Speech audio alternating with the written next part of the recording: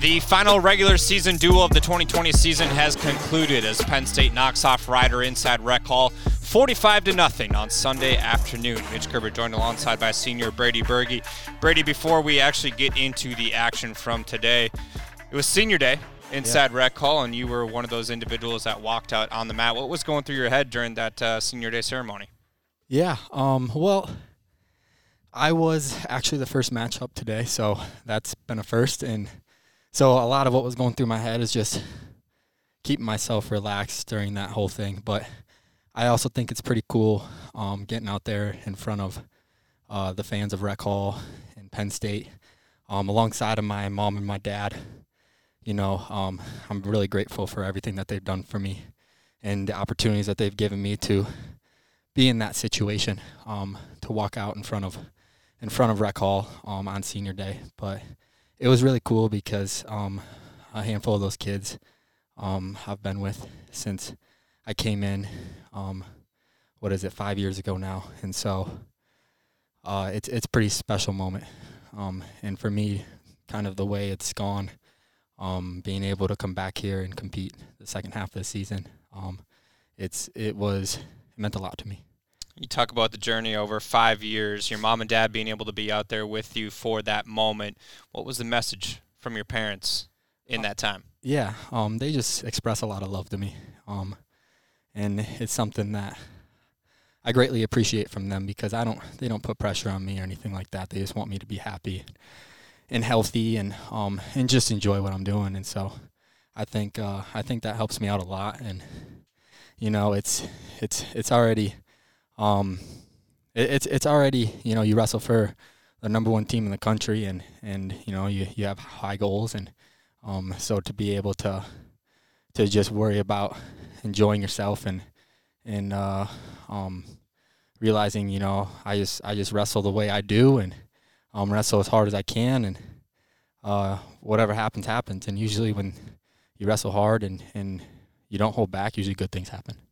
You went twice today at 157, once in regulation and then one in an extra match. Both times seeing Cole McComas. What was the biggest challenge of seeing him twice?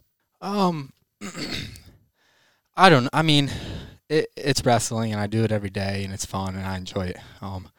As far as challenges, you know, I don't know. I mean, it is what it is. I mean, I made weight for the first time today, which, big deal. I mean, it's not that big of a deal, and you know, to be able to wrestle 2 matches in a matter of, an hour or so, down to weight is good for me and get me ready for a couple weeks, Big Tens. So a challenge, you know, it's wrestling. You know, I think every match brings its own challenges, and I think that's what makes great wrestlers is the ones that respond in a positive manner. And so Coach said, hey, you're wrestling twice on Sunday, and I'm just like, let's do it.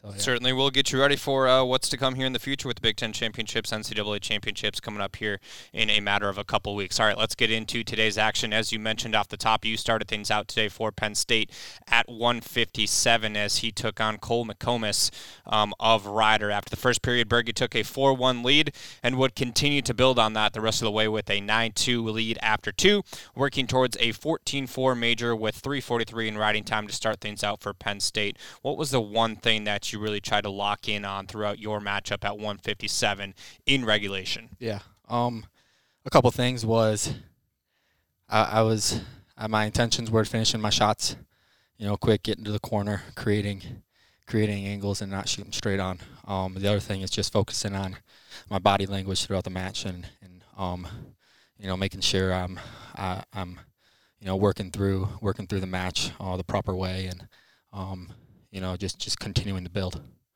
It's very well said right there. A little body language, a good little nugget to take away from Brady Berge right there at 165. Creighton Etzel took on Michael Wilson. The score is 5-3 after the first, 6-5 after 2, as Etzel would solidify a 7-6 win on riding time to give the Nittany Lions a 7-0 lead early.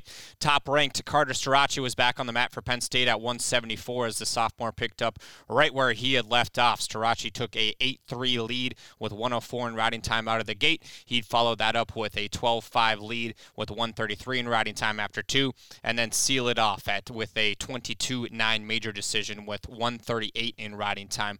What have you seen, or what did you see rather, from Carter today? Yeah, Carter looked good. I love watching him wrestle and just the intensity that he brings and just his style. He creates a lot of motion. He shoots a lot. He pushes the pace. He keeps forward pressure, and his level changes are unbelievable. They're fast. They're quick. He creates his angles really well. He snaps really well. So Carter's an awesome kid. I'm grateful to be teammates with him, and I usually learn a lot every time I watch him wrestle too.